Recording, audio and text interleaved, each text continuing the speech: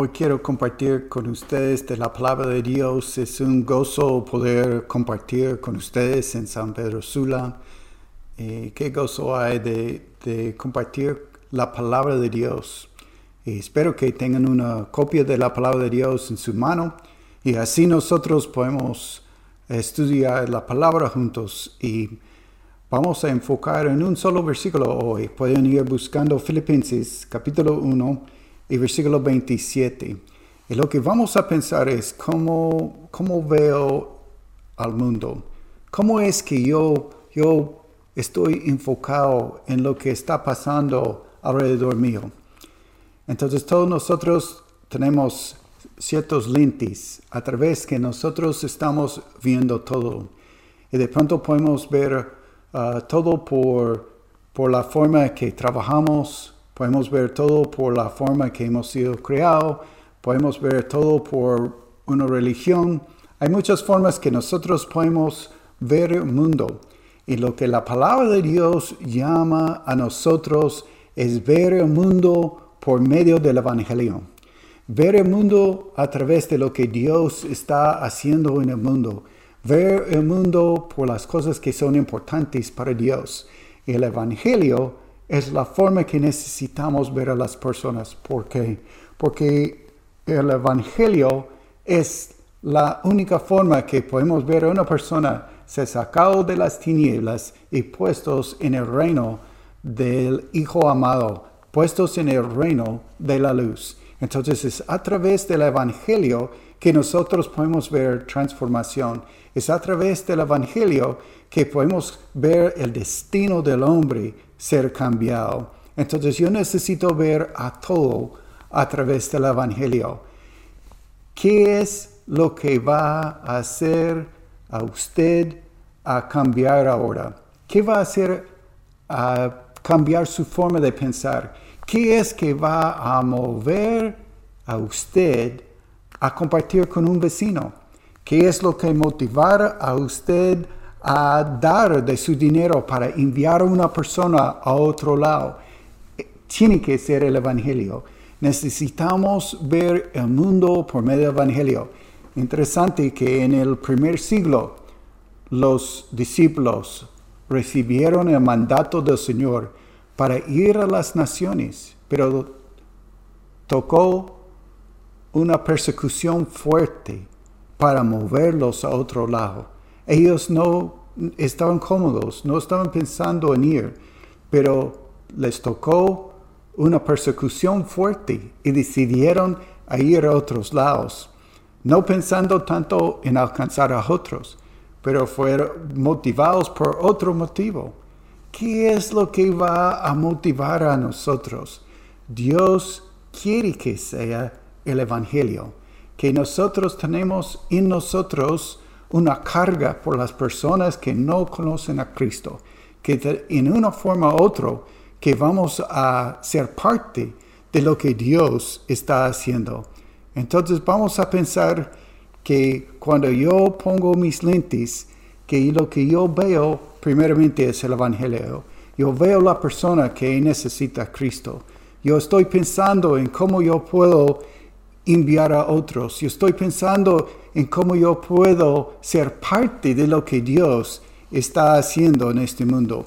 Vamos a leer juntos Filipenses, y es capítulo 1 y versículo 27. Solamente que os comportéis como es digno del Evangelio de Cristo. ¿Para qué? O sea, que vaya a veros o que esté ausente. Oiga de vosotros que estáis firmes en un mismo espíritu, combatiendo unánimes por la fe del Evangelio. Entonces solo vamos a pensar en este versículo. ¿Qué es lo que Dios quiere enseñarnos en cuanto de el Evangelio y la importancia de ver el mundo? Bueno, hay unas 3 palabras que vamos a pensar primero. Solamente, primera palabra. Hay varios momentos en la palabra de Dios cuando Él reduce a todo a algo para enfocarnos. Y aquí es uno de estos momentos. Solamente, si deja de ser las demás cosas, si no piensa en otra cosa, solamente haga eso. Solamente. Entonces, una palabra para enfocarnos, una palabra para poner prioridad, una palabra para pensar en lo importante de lo que el Señor quiere.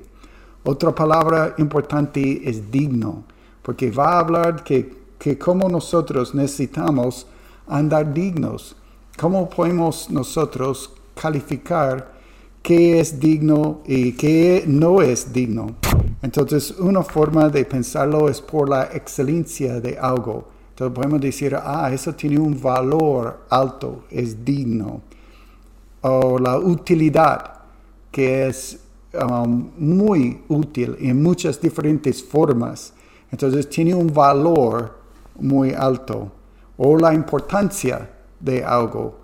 Entonces, cuando pensamos en el Evangelio, podemos estar seguros que es digno. ¿Por qué? Porque su excelencia es comprobado por la misma vida del Hijo de Dios que entregó su sangre por nosotros. Es ese mensaje del Evangelio que Él dio su vida en la cruz.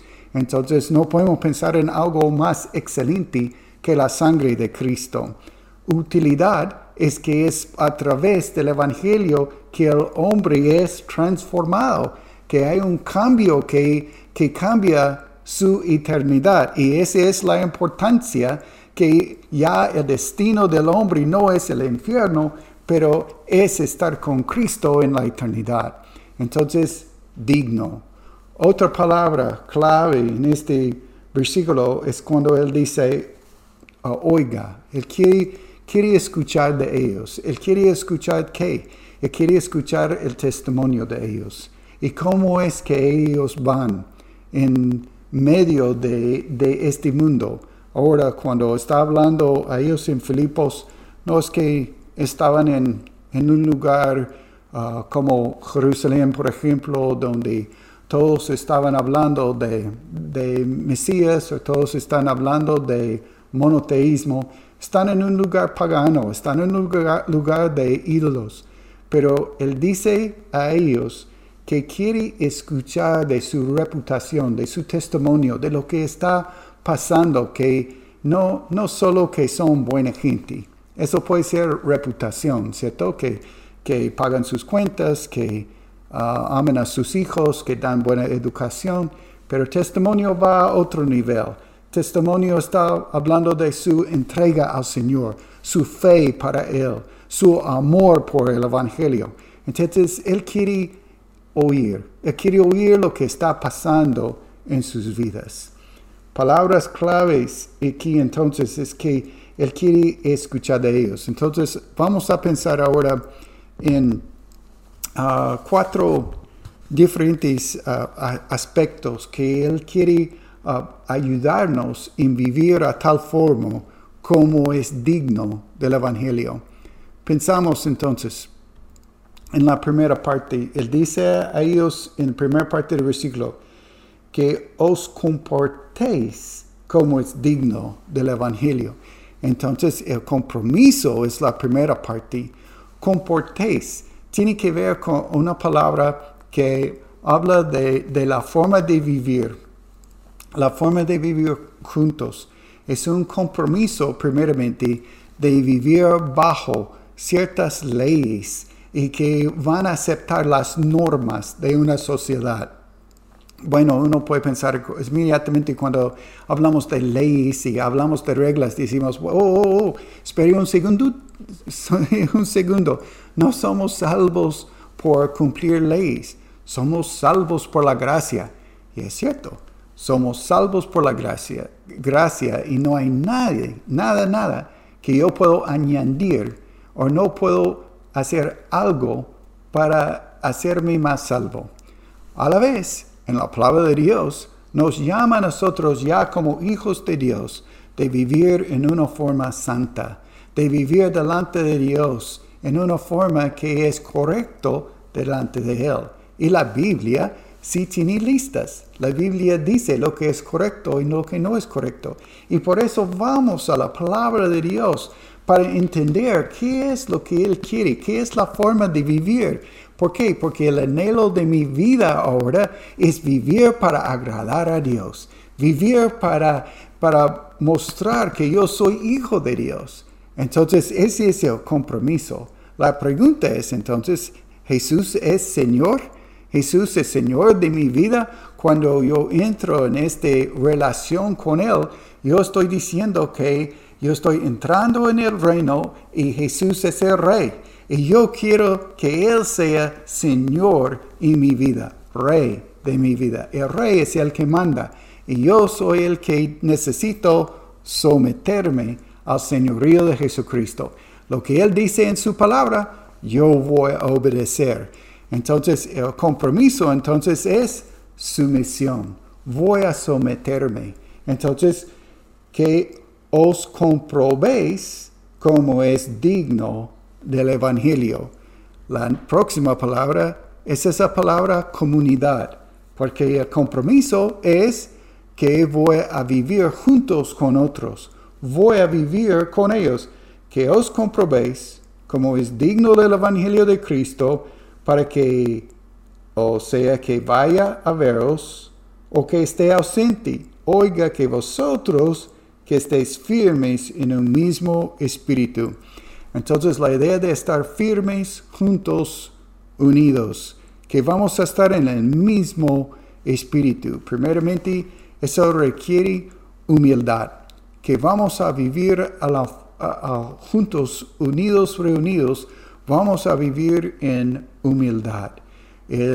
No voy a pensar que yo soy más importante que otro, más bien voy a considerar otros como superiores a mí mismo. Él va a hablar de eso en capítulo 2, ya en pocos versículos. Él habla exactamente de la definición de humildad, porque todo capítulo 2 habla de Cristo entregando su vida por nosotros. Entonces nosotros necesitamos tener esa humildad en nosotros para vivir unánimes, para vivir firmes en el Señor. ¿Por qué? ¿Qué es la base de comunidad? Es tener cosas en común.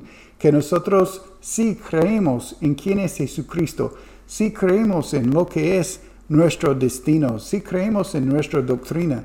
Esa es la base de nuestra comunidad, es la base de lo que tenemos en común y es por eso estamos luchando juntos para el reino.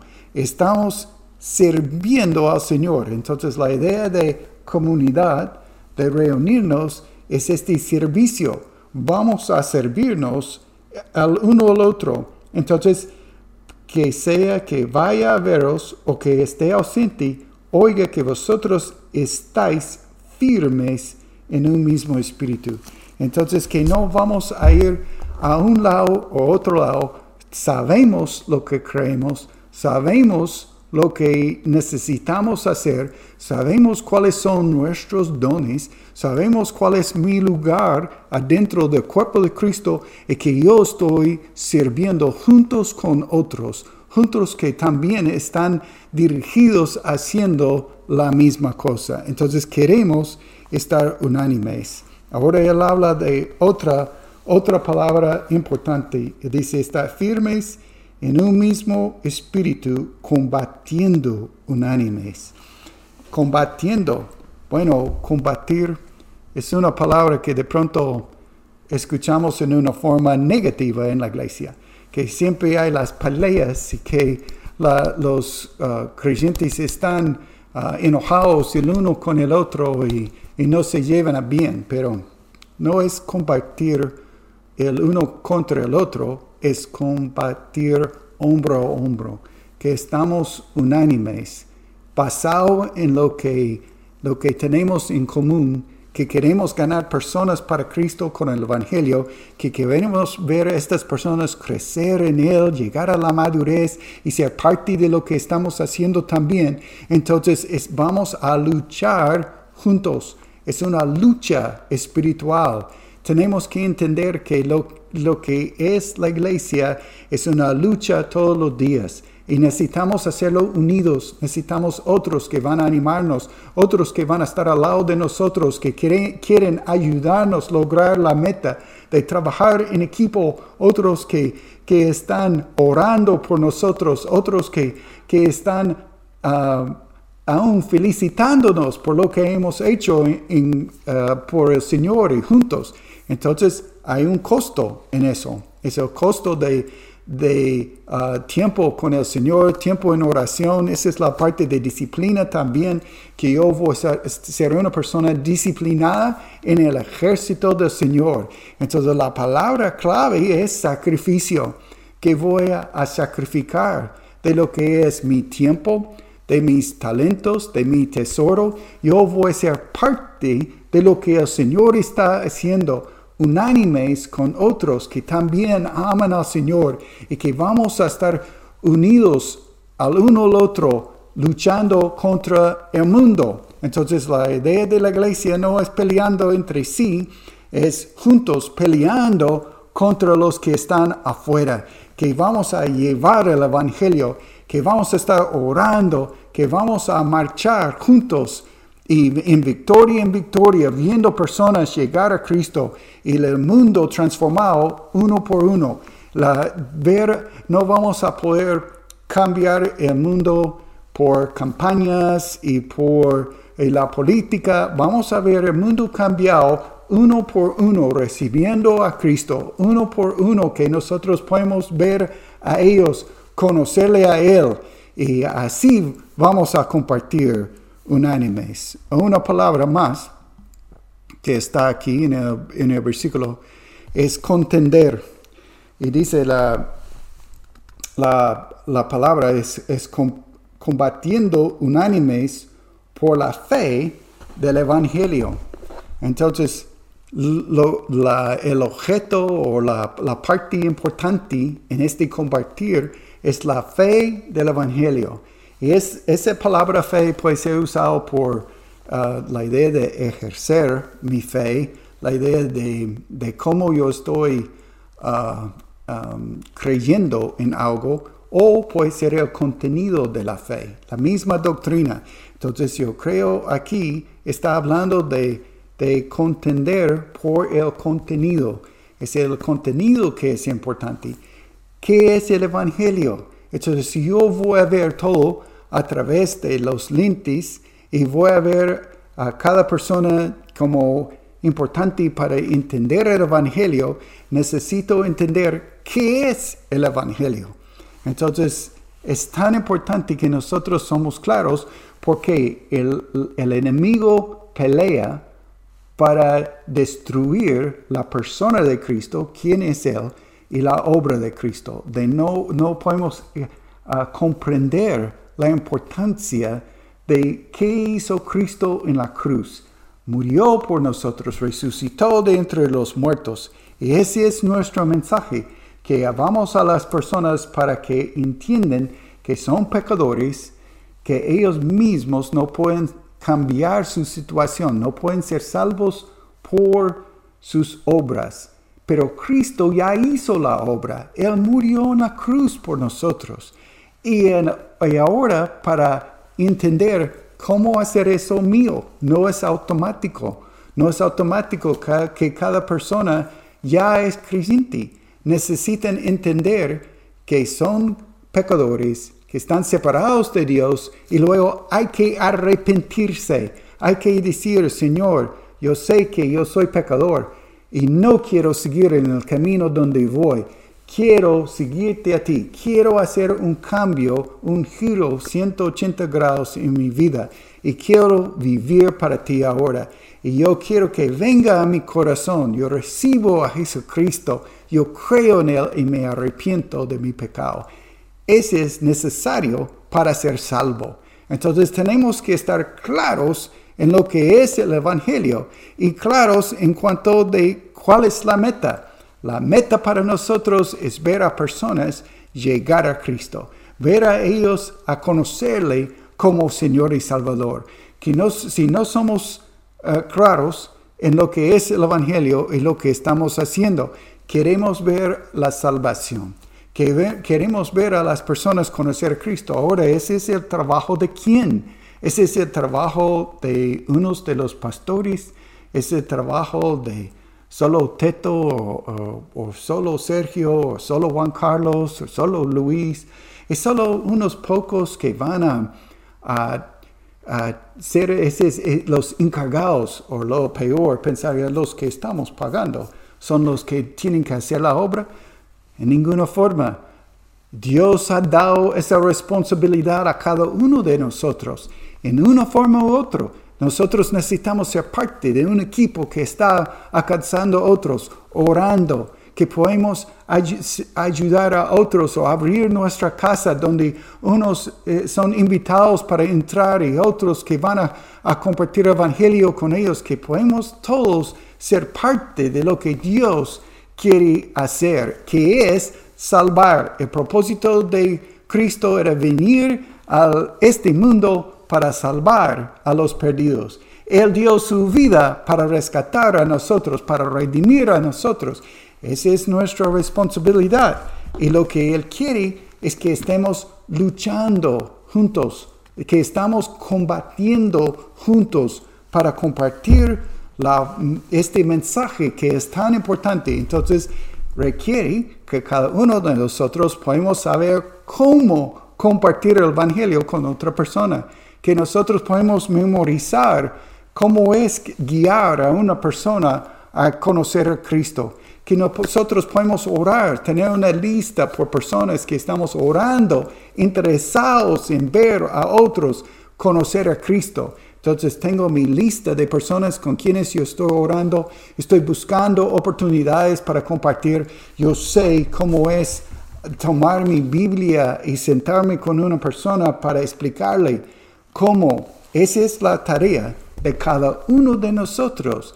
Todos necesitamos participar. ¿Por qué? Porque Él dice a nosotros que es en combatiendo unánimes, juntos, por la fe del evangelio, que queremos ver a todos llegar a Cristo. Ahora, Él dice a nosotros aquí que es importante caminar digno. Ahora, cuando hablamos de digno en el principio, yo dije las tres palabras: excelencia, utilidad, importancia. Y aplicamos eso al evangelio, que el evangelio sí es excelente, porque por la sangre de Cristo. Es útil, porque cambia la persona. Es importante, porque cambia mi destino. Pero Él nos dice a nosotros hacer el evangelio digno. El evangelio es digno. El evangelio es digno de cualquier sacrificio. El evangelio es digno de mi servicio. El evangelio es digno de mi entrega. El problema no es con el evangelio. Él llama a nosotros a caminar digno del evangelio, que mi vida va a ser digno de lo que es este mensaje, que sí es digno. Entonces, ¿cómo yo puedo vivir una vida excelente, de excelencia? Que yo voy a caminar en santidad delante del Señor, que yo voy a tener una vida útil delante del Señor, que haya fruto en mi vida, que haya algo que Dios está haciendo en mí. No es compararme con otras personas quién está llevando más fruto. Estamos en el mismo equipo, estamos yendo juntos, pero ¿cómo es que Dios quiere usarme a mí para la obra de Él? La importancia que yo veo cómo Dios está usándome a mí para su reino, que con los resultados en la eternidad. Tenemos que aprender a medir nuestras vidas, no por la cantidad de juguetes que tenemos en este mundo, pero por la cantidad de tesoro que yo tengo en el cielo. Esa es la importancia, es lo que hay en la eternidad. La importancia es lo que está ahí. Entonces necesito luchar para la eternidad, luchar para lo que yo estoy atesorando allá. Entonces, digno, yo necesito cambiar la forma que yo miro este mundo, que Dios cambia a mí, que yo estoy fijando en todo, mirando a todo a través de mis lentes, que que yo veo el Evangelio. Yo veo las personas que necesitan a Cristo. Yo estoy trabajando con las personas alrededor mío para alcanzar a personas para Cristo. Entonces, tenemos que pensar siempre que estamos en un tiempo de guerra. A veces pensamos más bien en la vida cristiana no como una guerra. En su libro, La Gloria de las Naciones, John Piper, tiene una ilustración que a mí me gusta muchísimo, porque él habla de la vida cristiana y muchos cristianos ven a la vida cristiana como un crucero. Estamos en este crucero con los lujos alrededor y cuando necesitamos algo, cuando queremos algo, solo timbramos y el hombre tiene que venir para traernos lo que queremos y pensamos que Dios es esta persona que tiene que servir a nosotros.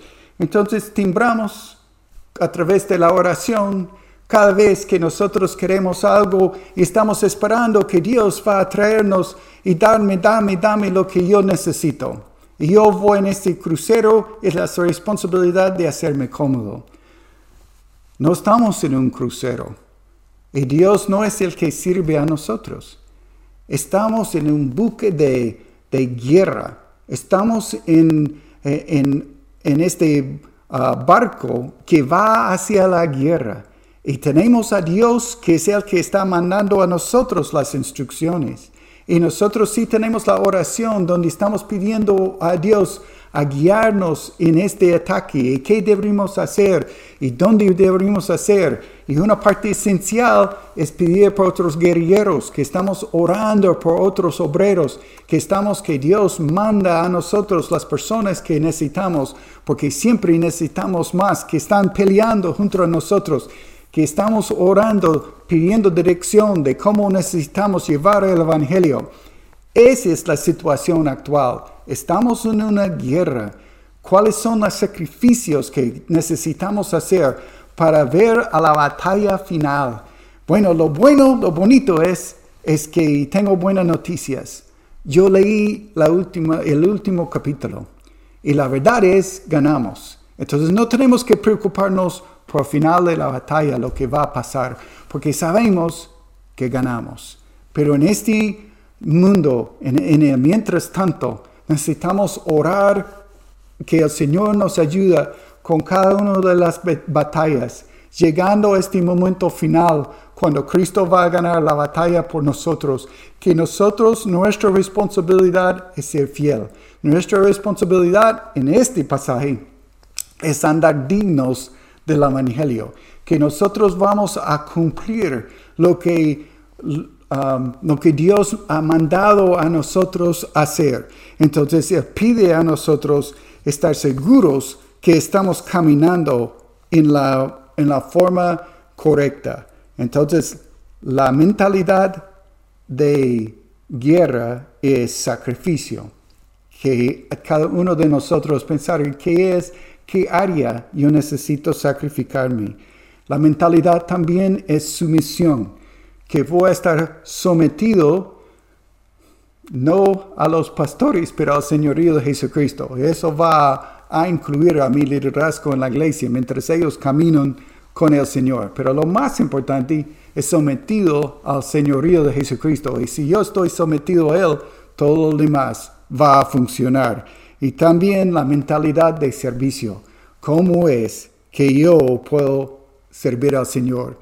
¿Y qué es lo que Pablo dijo? Yo quiero oír de lo que el Señor está haciendo por medio de ustedes. ¿Y cuál es este testimonio que está dando? Está diciendo que hay muchos que están recibiendo a Cristo. Hay muchos que están queriendo servir al Señor. ¿Qué es lo que Dios está diciendo? ¿O qué es lo que los demás están diciendo en cuanto de impacto? ¿Cuál es su testimonio? ¿Cuál es lo que Dios las personas están diciendo en cuanto de, más importante, lo que Dios está diciendo en cuanto a impacto? Pero lo que los demás escuchan en cuanto de impacto, que es una iglesia que ama al Señor, es una iglesia que ama a los demás, es una iglesia que ama la doctrina buena, la doctrina de la palabra de Dios, y ama a las personas también.